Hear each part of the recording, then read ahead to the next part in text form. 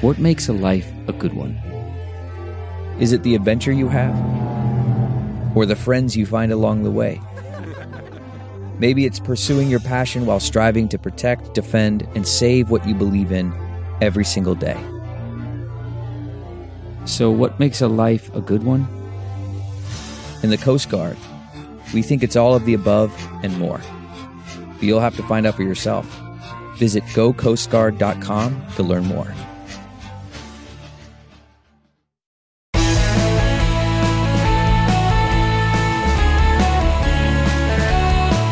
Hello, friends and neighbors, on this Friday morning, January 28th. Welcome to the Bill Press Pod and this week's Reporters Roundtable.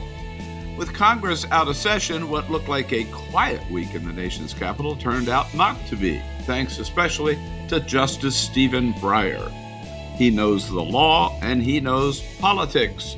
So Breyer decided to step down from the court at the end of this session, when Democrats still have control of the Senate and President Biden has the best chance of winning confirmation for Breyer's replacement. And we all know about that new justice at this point. We know that it will be a she, and she will make history as the first African-American woman ever on the nation's highest court.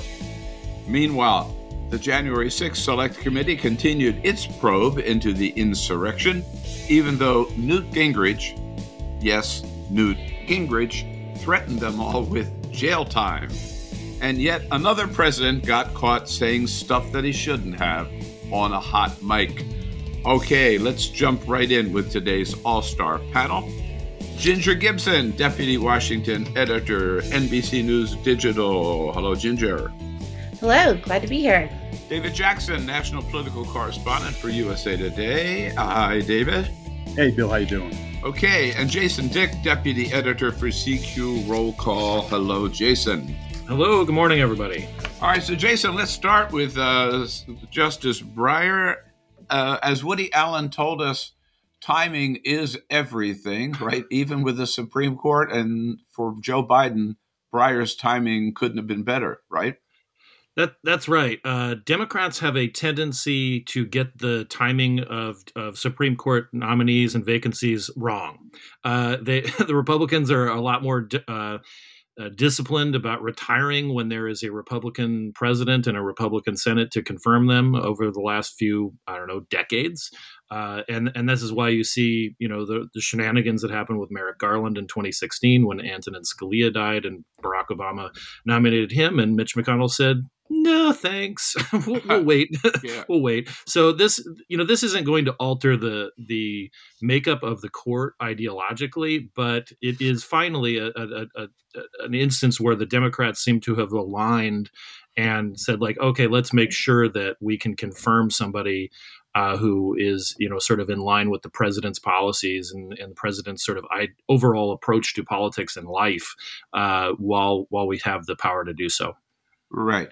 And so, Ginger, for a moment, there was a brief speculation about whether President Biden would follow through with his promise to appoint the first African-American woman. Yesterday at the White House, when he accepted Justice Breyer's letter of resignation, the president made it clear, no doubt where he's going. Here he is.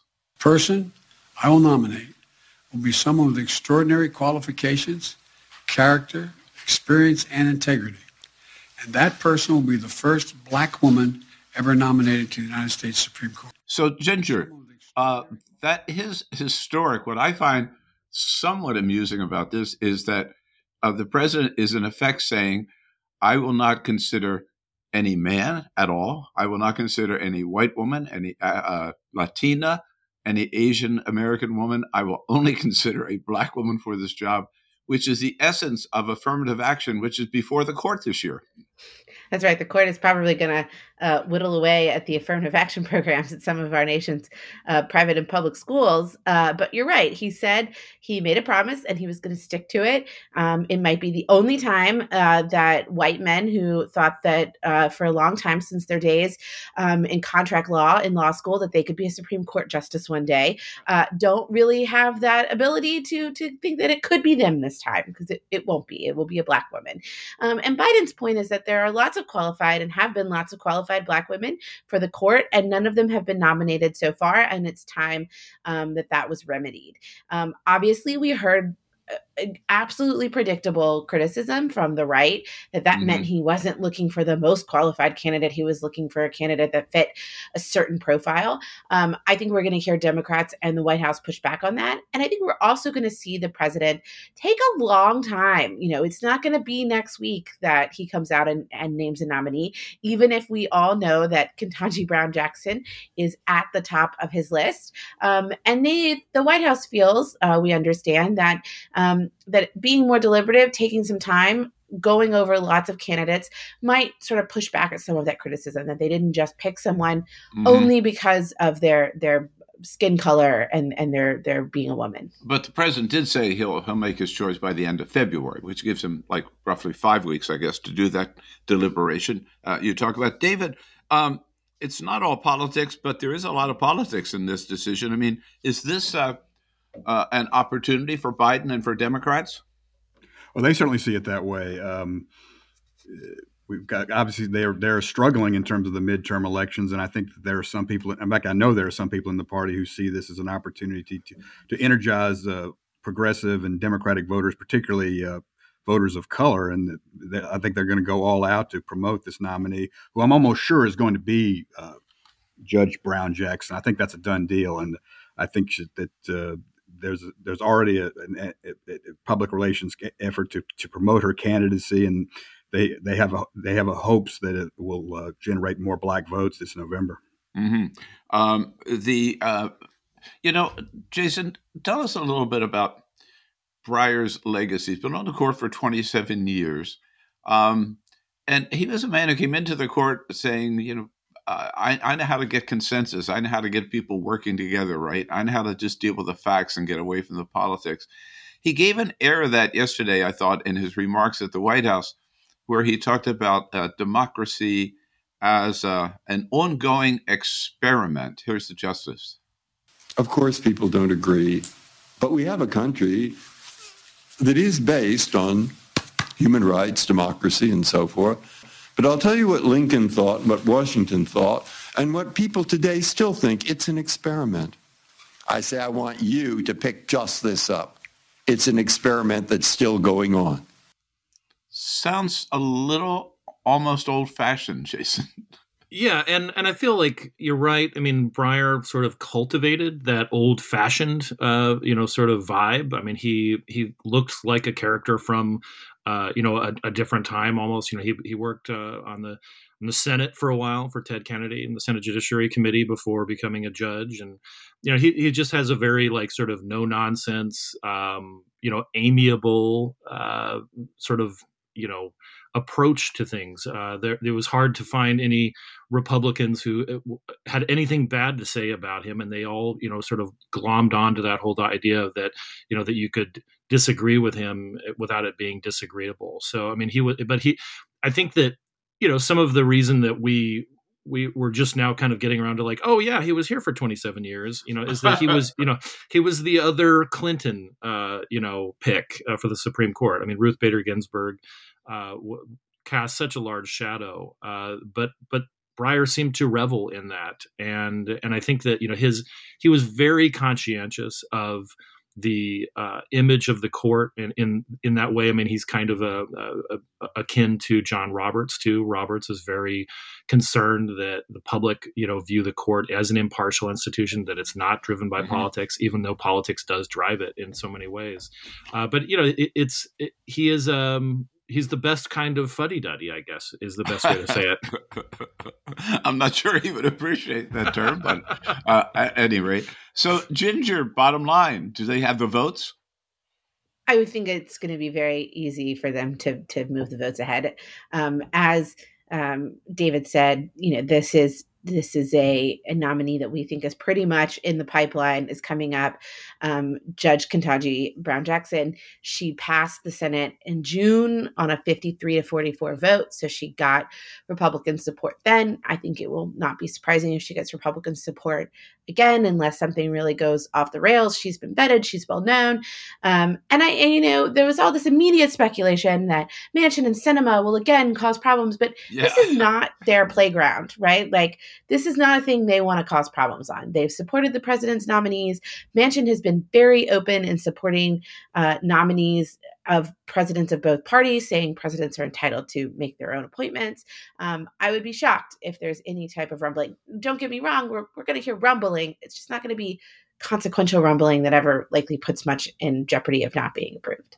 And David, Republicans seem to be a little flummoxed about how they handle this. Even Mitch McConnell hasn't come out full bore against anybody that Biden nominates. Here's the Republican leader, I think yesterday, the day before, when he said, well, I'm going to certainly consider whoever he puts up. Here's McConnell.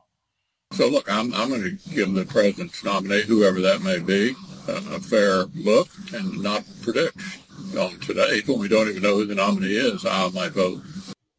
And some Republicans, which is kind of amusing, David, are saying, now there's no rush here. We have to take our time. We have to go slow, right? How do they handle this, do you think? Well, they don't know. They're kind of in a wait-and-see mode, I think. I agree with Ginger. I think it's a done deal, and Biden will get his nominee probably by Memorial Day. The only question to me is how much the Republicans push back and whether they seek to make the court an election issue. And like I say, I don't think they really know right now. I know someone who's very involved in the judicial background issues, and he said that there's already a lot of investigating of Judge Brown Jackson, but the people he works for don't know whether they're going to use it or not. They're just going to wait and see what the public thinks. But the feeling is that they will raise a fuss, and they will try to get their own voters who are very interested in Supreme Court issues excited about the fact that there's a new liberal joining the court. And I think you'll hear a little bit of shouting, but I don't think you'll hear much because obviously the Republicans are very sensitive about the racial thing, and so they don't want to be seen as attacking the first black female nominee. Mm-hmm. Meanwhile, the January 6th Select Committee, even though Congress was not in session this week, there's a lot of news on that front, particularly as they go through the documents that they received from the archives after the Supreme Court refused to agree with Donald Trump's claim of executive privilege. This week, I thought we saw three big developments on that front. There was a revelation that several states had put together fake electoral slates that they were going to send to Congress at the instigation of Trump's attorney, Rudy Giuliani, and others. A memo circulating that suggested the president should declare martial law to require a new election be held, and a draft executive order showing that the president did not sign, but which would have required the military to seize voting machines around the country. Jamie Raskin was quoted this week as saying, boy, when you add this up, this amounts to a real coup d'etat, or attempted. Here is Congressman Raskin, member of the January 6th committee. We have filled in a lot more evidence that he wasn't just inciting an insurrection, he was working to organize a coup against the democracy in order to seize the presidency for another 4 years. And so I can't imagine that the Department of Justice would not have evidence at this point. Jason, this really raises the stakes of what they're looking at.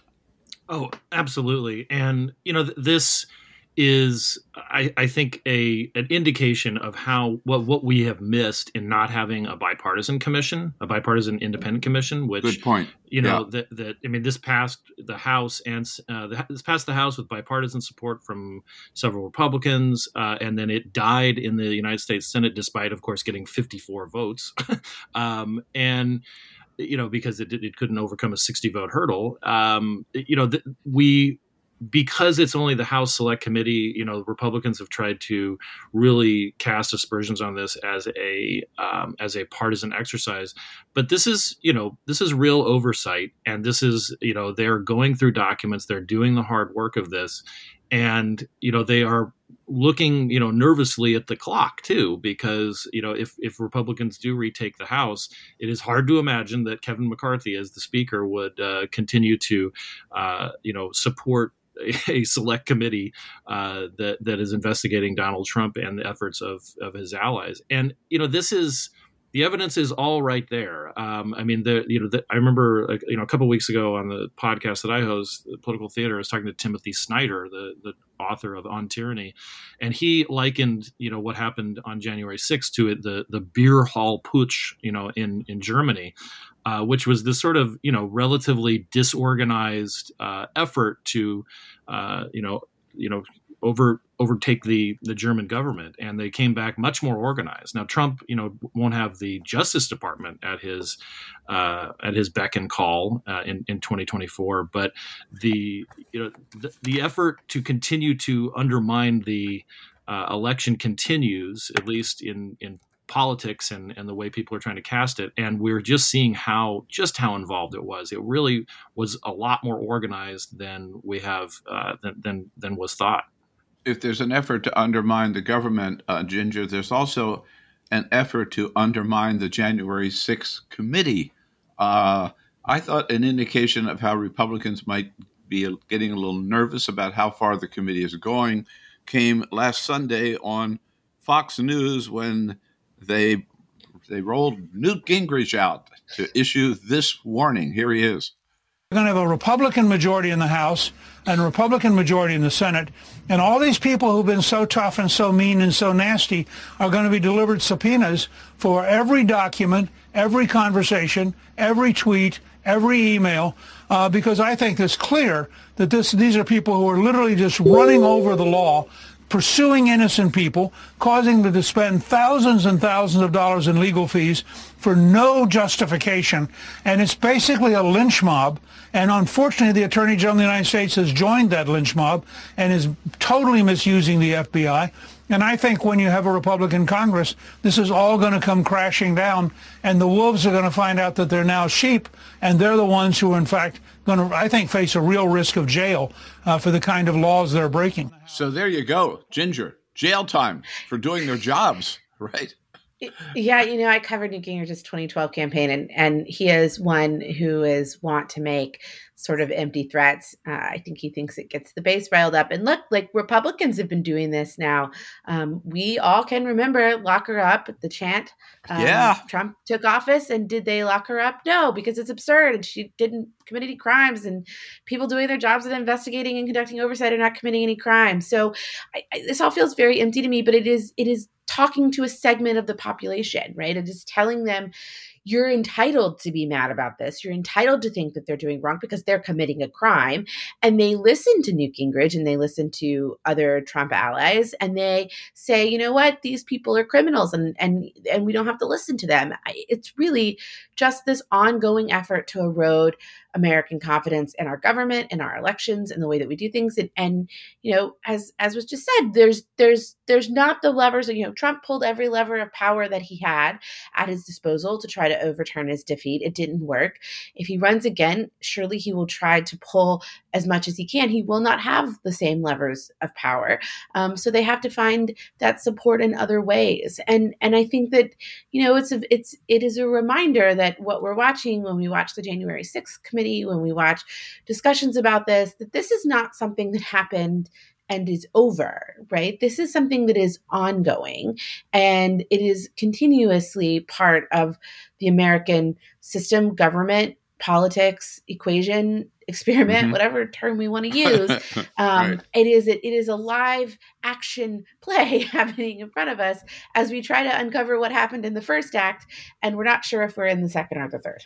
But David, doesn't this get us back to, again, the midterms, and each party trying to position itself for the midterms, that this is Newt Gingrich has been tasked by Donald Trump and Kevin McCarthy in crafting the message Republicans ought to use in the midterms. This is one of the things they're going to use, right? Oh, no doubt. No doubt. And I don't know about jail time. I mean, obviously, I guess you can't be a politician today unless you threaten to throw your opponent in jail. But there will be. I mean, you're already starting to hear this "let's impeach Joe Biden" talk. I mean, if the Republicans do indeed take the House, there is going to be quite an uptick in investigative activity of the Biden administration. You're going to hear right-wingers call for Biden's impeachment. I mean, that's just the world we live in right now. I confess I'm a bit of an agnostic on the January 6th, all this stuff that's coming out. I mean, this is all stuff we knew about at the time. We just didn't take it very seriously back in December and January. To me, the one difference is that the committee is unearthed documents and showing how these things were discussed in the White House with Trump. But we still don't know how seriously Trump himself took it and whether he would in fact seriously considered seizing the voting machines. At the time, the people in the White House said that it wasn't. He was just venting and giving off steam, and all these wild-eyed fanatics were coming into the White House and encouraging him to do this, that, or the other thing. But no one really took it seriously. Obviously, the January 6th committee took it seriously, and I guess we'll find out how seriously voters take it. Again, in terms of the midterms and in terms of messaging for the midterms, the New York Times lead article this morning, last year, the economy grew 5.7%, the largest annual increase since 1984. Given that, Jason, are the midterms as bleak for Democrats as everybody's predicting? It's when I saw that number, I was a little shocked myself, just how much growth the country experienced. I think that certainly gives Democrats an argument. The issue is that does it prevail over inflation and sort of the erosion of some of the spending power of that economic growth, and then also just in general, what Democrats are facing is something that is very tough to overcome, even in sort of the best circumstances. People get grumpy in a president's first midterm, regardless of the economy sometimes, and seek to punish that party. And they're swimming against that. And then also because this is right after a redistricting round, we don't know the exact outcome. I mean, it seems like Democrats did a little better than people were predicting with redistricting because of either court challenges or because, some of the bigger states like Texas didn't look to eliminate, as many Democratic seats as they could. But, you see a high number of open seats, with a much higher number of open seats among Democrats. You got people like Jim Cooper, who's been in Congress for 30 some odd years, retiring because they carved up his district in Nashville. That adds to the uncertainty of being a Democrat. I think the real wild card is more in the Senate, because Senate, statewide dynamics are a lot different than at the House level. I'd probably, say that the Republicans they would rather be Republicans than Democrats going into the midterms, but the Senate is still a little bit uncertain. I mean, in 2018, the Republicans lost 41 seats in the House, and Democrats retook the majority, but the Republicans gained 2 seats in that election cycle, even with this widespread discontent with Trump. So I don't think it's bleak and grim and a bloodbath in the way it's been described, but it's, when you only have a 5 seat margin in the House, that's pretty easy to lose, but just because of, just overall uncertainty. Yeah. Well, Junior, I'm sure when Joe Biden picked up the paper this morning, or when he heard this yesterday, I'm sure he heard it before he saw it in the paper, right? His response must be, why aren't I getting more credit for this? I think that we saw that during his press conference last week. And this has been a really unfortunate, and I can't imagine successful Democratic message that we've heard in the last year. And we heard a lot in the Obama administration, which was, I know you think it hurts and your pocketbook hurts and your financial situation is difficult, but really look at these statistics. It's not that bad. It's really not that bad. no one is convinced by that, right? Mm-hmm. No one stops and says, I know I'm paying more for a gallon of milk and I have less disposable income and I'm going to buy my kid one less toy for their birthday this year. But the president said that the GDP growth was fantastic. So everything must really be great, right? It just doesn't work that way. And if it did, the American politics would look very different right now. And so, yeah, it's great. It's great for America. It's great for the economy. It should be great for Biden, but they have to figure out how to make it great for people who are voting for them. Otherwise, it won't matter what number is splashed across the front of the New York Times homepage. It will be lost on someone who's still trying to make ends meet. Messaging. Well, we've covered a lot of the big news, but maybe not the biggest story of the week, which we'll get to right after the break, which is what President Biden did while Ukraine was on the brink of war. It's the Bill Press Pod. Today's Roundtable with Ginger Gibson from NBC News Digital, David Jackson, USA Today, and Jason Dick from CQ Roll Call. Take a quick break, and we'll come back and pick things up from there and get to everything that we missed. And today's Roundtable here on the Bill Press Pod brought to you by the Laborers International Union of North America, or LIUNA, L-I-U-N-A, over 500,000 strong, under the leadership of President Terry O'Sullivan. The Laborers Union, the backbone of the American labor movement, very, very active in the construction field. They're building infrastructure even before the new infrastructure bill is kicked in the energy field, building old-fashioned pipelines as well as wind turbines and solar panels. And in the healthcare field, public employees active in healthcare. We salute the members of the Laborers Union. Thank them for their good work, their support of the Bill Press Pod. Check out their website at LIUNA, LIUNA.org. The comfort of your favorite seat is now your comfy car-selling command center, thanks to Carvana. It doesn't get any better than this. Your favorite seat's the best spot in the house. Make it even better by entering your license plate or VIN and getting a real offer in minutes. There really is no place like home. And speaking of home, Carvana will pick up your car from yours after you finalize your offer. Visit Carvana.com or download the app and sell your car from your comfy place. CarMax is putting peace of mind back in car shopping by putting you in the driver's seat to find a ride that's right for you. Because at CarMax, we believe you shouldn't just settle for a car. You should love your car. That's why every car we sell is CarMax certified quality, so you can be sure with upfront pricing that's the same for every customer. So don't settle. Find love at first drive and start shopping now at CarMax.com. CarMax, the way car buying should be. Worried about letting someone else pick out the perfect avocado for your perfect impress-them-on-the-third-date guacamole? Well, good thing Instacart shoppers are as picky as you are. They find ripe avocados like it's their guac on the line. They are milk expiration date detectives. They bag eggs like the 12 precious pieces of cargo they are. So let Instacart shoppers overthink your groceries so that you can overthink what you'll wear on that third date. Download the Instacart app today to get free delivery on your first 3 orders, while supplies last. Minimum $10 per order. Additional terms apply.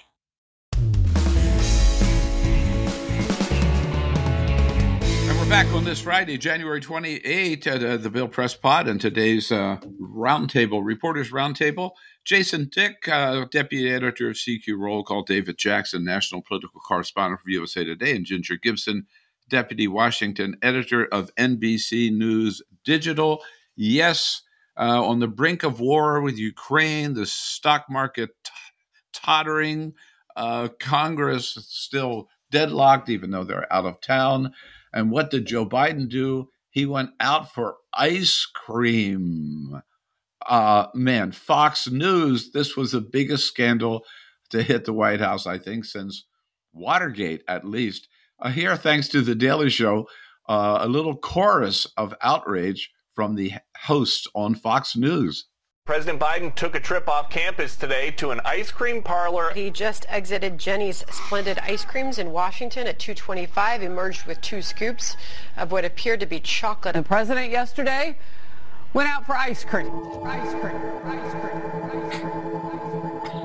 2 Two scoops and a waffle cone. All I have to do is run a country of 350 million. Having the time to stop by, get some ice cream. This as, of course, chaos is erupting across our own nation and now abroad. Is it appropriate at this time, Vladimir Putin watching this commander-in-chief chomping on ice cream? Why is Putin doing this? Because he knows Biden's weak. Biden would rather have ice cream with somebody rather than stand up for Americans. Joe Biden's weakness, his feebleness, his love of ice cream. We've got inflation through the roof, and the White House gets ice cream. Even in the most dire crises, there's always a little time for ice cream. The world is falling apart thanks to his weakness, and Joe Biden gets ice cream. Look at that, a double scoop there, old Joe. Joe is not fit to serve. U.S. presidents don't just hang out at ice cream parlors and then call it a day at 3 o'clock in the afternoon. That is not normal. It's also not normal. Enough, Sean Hannity, the most outrageous of all. So Ginger, oh my God, what's going on? Well, they had run out of. I mean, we had to go from the tree set on fire.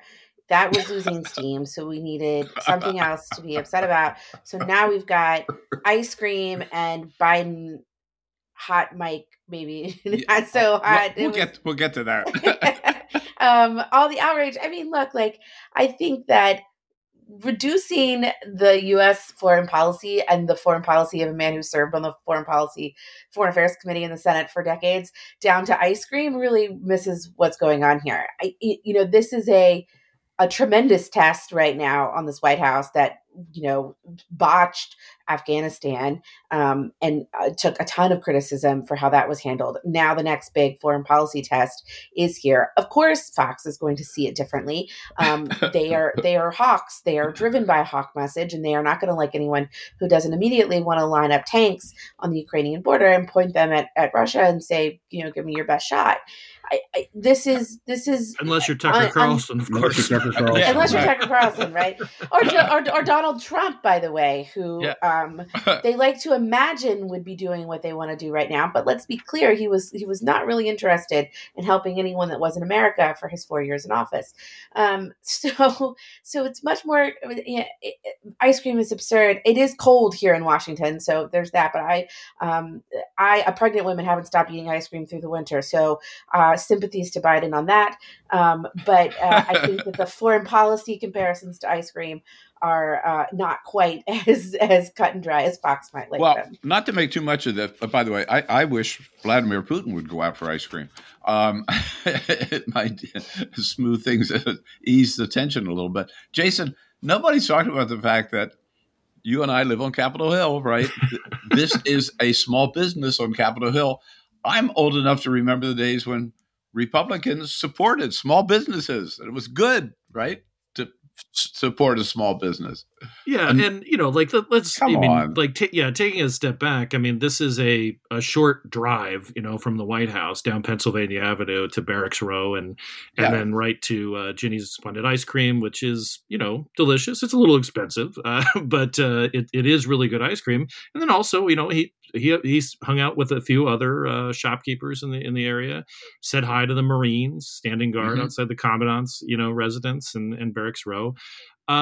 This is what a president does. I guess he stepping away from the script of eating boiled asparagus or something, and looking dour and over charts, or giant maps of Ukraine should be the image. But the truth is that no matter what he does, Hannity and all these folks are going to go after him. All I can say is I wish he would have gone with a tan suit also. And then they all would have lost their minds and not known where to attack him first. Well, David Jackson, you covered the White House for many years before you moved up to the exalted position of national political correspondent.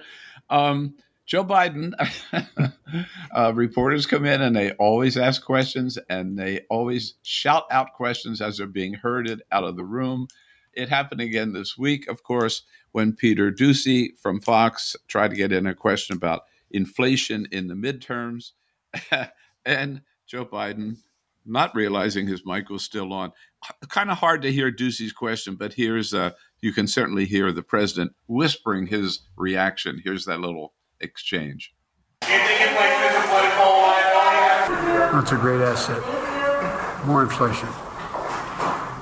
What a stupid son of a bitch. It goes back to Reagan's hot mic moment and other hot bombing in 5 minutes. Yeah. Big deal, David? No, not really. But, I've periodically done stories about presidents who saying things they wish they hadn't said, so I had to update that one this week. I'll bet.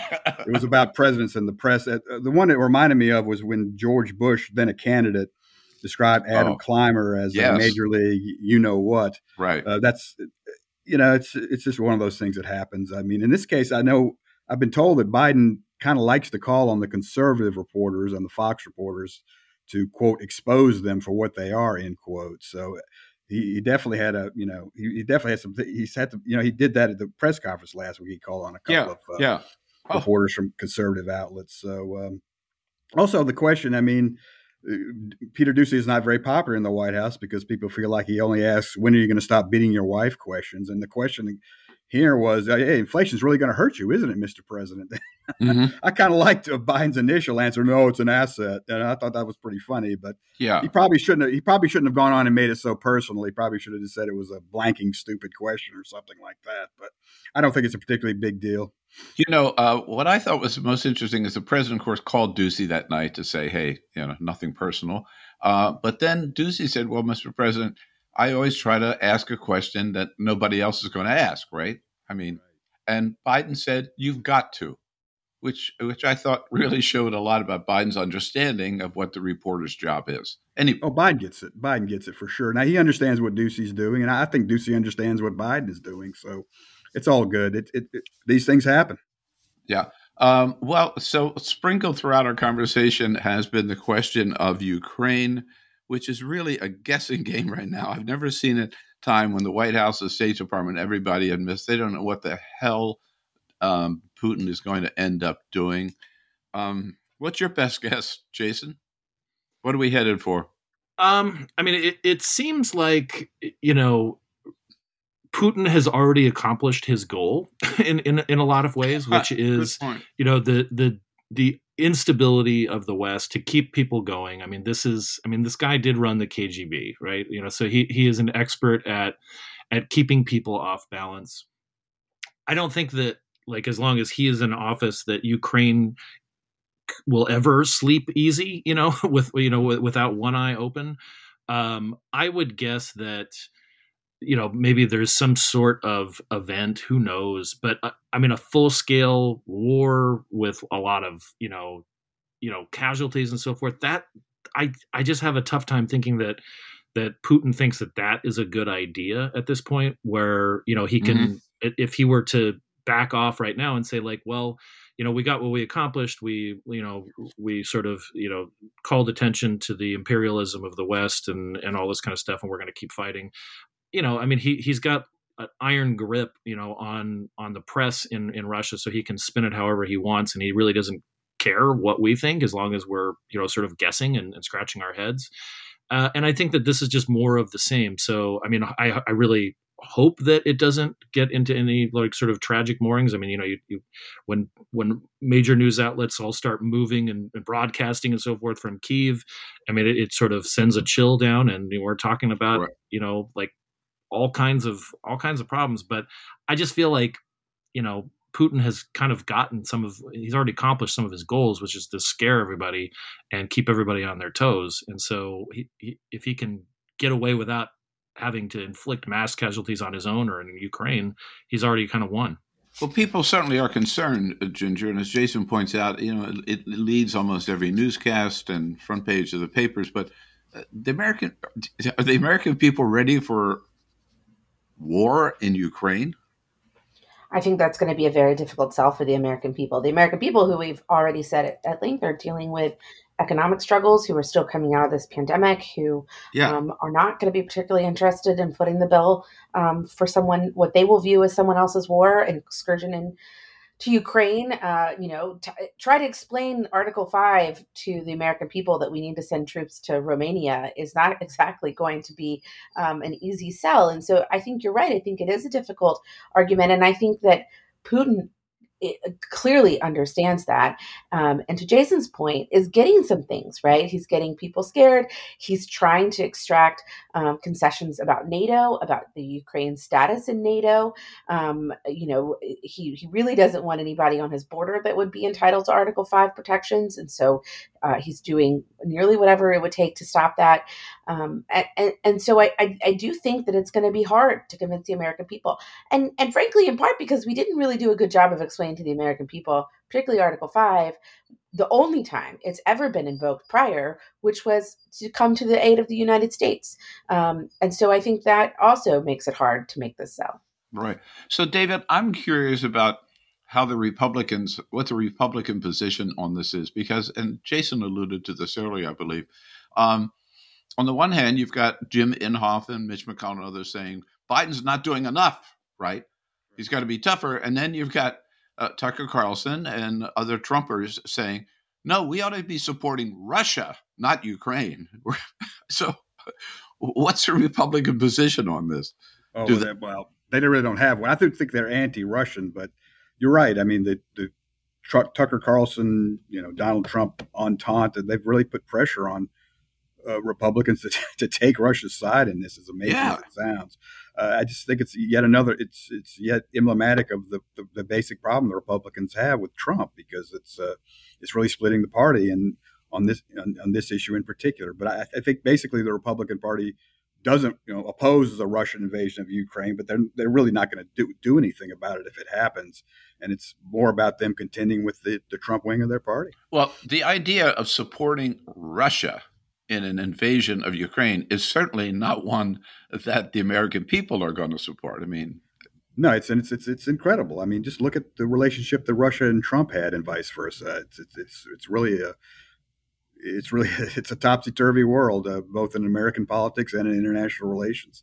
Right. Yeah. Well, it's interesting to watch them sort of try to. By the way, one thing about Putin is I can't help but think about the fact that he invaded Georgia near the start of the 2008 Summer Olympics. Yeah. Well, the Winter Olympics in China begin a week from today, next Friday. So I think he'll be there. Something.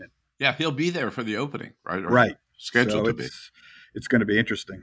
And let's also not forget that he did invade Ukraine once and seized Crimea when President Obama was in the White House and got away with it. So that's put that in context as well. All right. So lots going on, lots to talk about. We don't want to let you go, though, without of all the stories this week that we did or did not talk about, which one was the one that caught your attention the most, your favorite story of the week?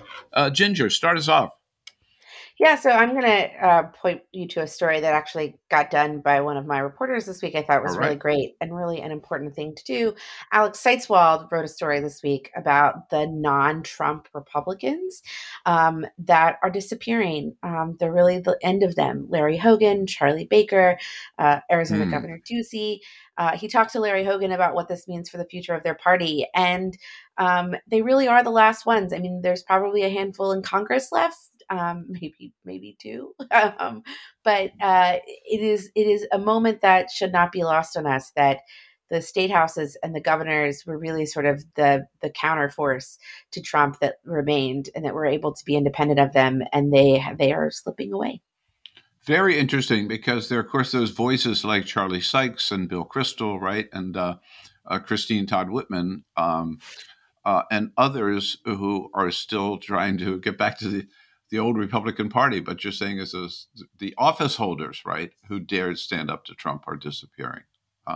Alex Seitzwald, he's one of our best guests on the Roundtable, and he's one of your best reporters as well. That's great. David Jackson, what caught your attention? Well, I was going to talk about the NFL playoffs, but we've got breaking news here that I think would be interesting. The White House cat has arrived. Willow, a gray cat from Pennsylvania who caught the First Lady's eye during some appearance she made. Cat snuck up on stage with the First Lady, and she took quite a shine to her. Well, he is now the latest, he or she is now the latest White House resident. And so, the White House finally has a cat. It's something people have been asking about for months. We wonder how the first cat will get along with the first dog. Oh, I don't know. Those Biden dogs have been known to be kind of tested. It could be a rivalry. I have to point out that I have a granddaughter, wonderful granddaughter, by the name of Willow. There you go. Yeah. There you go. And of course, Willow's from California. So I see what they. There you go. All right. The first cat. And Jason. I am looking forward to the first White House cat videos. They'll get here. Rest assured. Oh, yeah. Mine is a little weird, but it's not about movies, Bill. So it is still in the art sphere. One of my kind of go-to authors, writers that I always head towards every week is Michael Dirda in the Washington Post. Oh yeah, he always has a weird take on books, or he's reading some 16th century manuscript or something like that. And he had this. It was actually kind of personal, kind of journey like. This past week, he went up to New York. He was a little concerned about it just because it was during Omicron, but he went up to New York last week. He's boosted and vaxxed and so forth for the annual meeting of the Baker Street Irregulars in New York City. This is a group of Sherlock Holmes fans. They collect manuscripts, ephemera. It's a wonderful geeky world of mystery aficionados and all things Sherlockian. And the way that he was able to communicate just how odd this is, and at the same time sort of inviting people in, was just a real pleasure to read.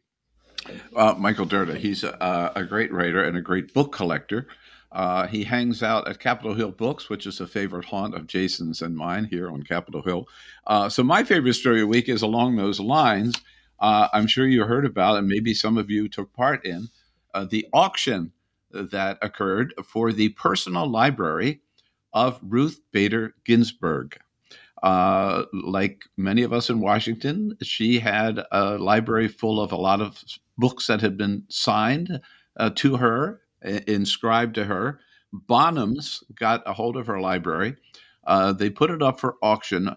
It included her college yearbooks, these books that had been signed to her, her favorite novels, and they had a total price of $60,000 for the whole lot, which is about 3,000 books.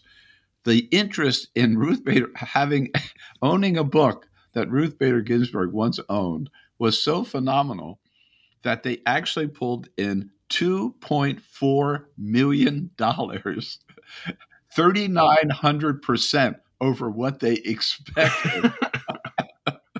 And they, for example, her copy of Beloved, signed by Toni Morrison, sold. It was put up there for a bid of $500, sold for $31,600.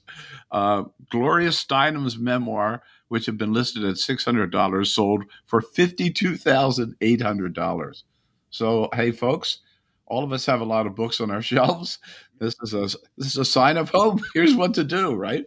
Put your book up for auction. If only we had the celebrity of Ruth Bader Ginsburg, it might work. But there are a lot of people out there still interested in book collecting, and Ruth Bader Ginsburg, it shows, is still a very popular person and celebrity, and will be probably forever. Hey, what a great roundtable. Thank you, guys. Thank you so much. David Jackson from USA Today, Ginger Gibbs, NBC News Digital, and Jason Dick, of course, from CQ Roll Call. We thank you, panelists, and we thank you all, listeners, for being here with us again. Have a great weekend. Please continue to take all the precautions necessary to deal with Omicron. And then come back next week for the next edition of the Bill Press Pod, talking to Elizabeth Wydra, head of the Constitutional Accountability Center. We're going to do a deep dive with Elizabeth into the term of Justice Stephen Breyer on the bench, his legacy, about his possible successor, and the direction that the court is taking these days. Elizabeth Wydra with us next Tuesday. Again, have a great weekend. We'll see you on the next edition of the Bill Press Pod.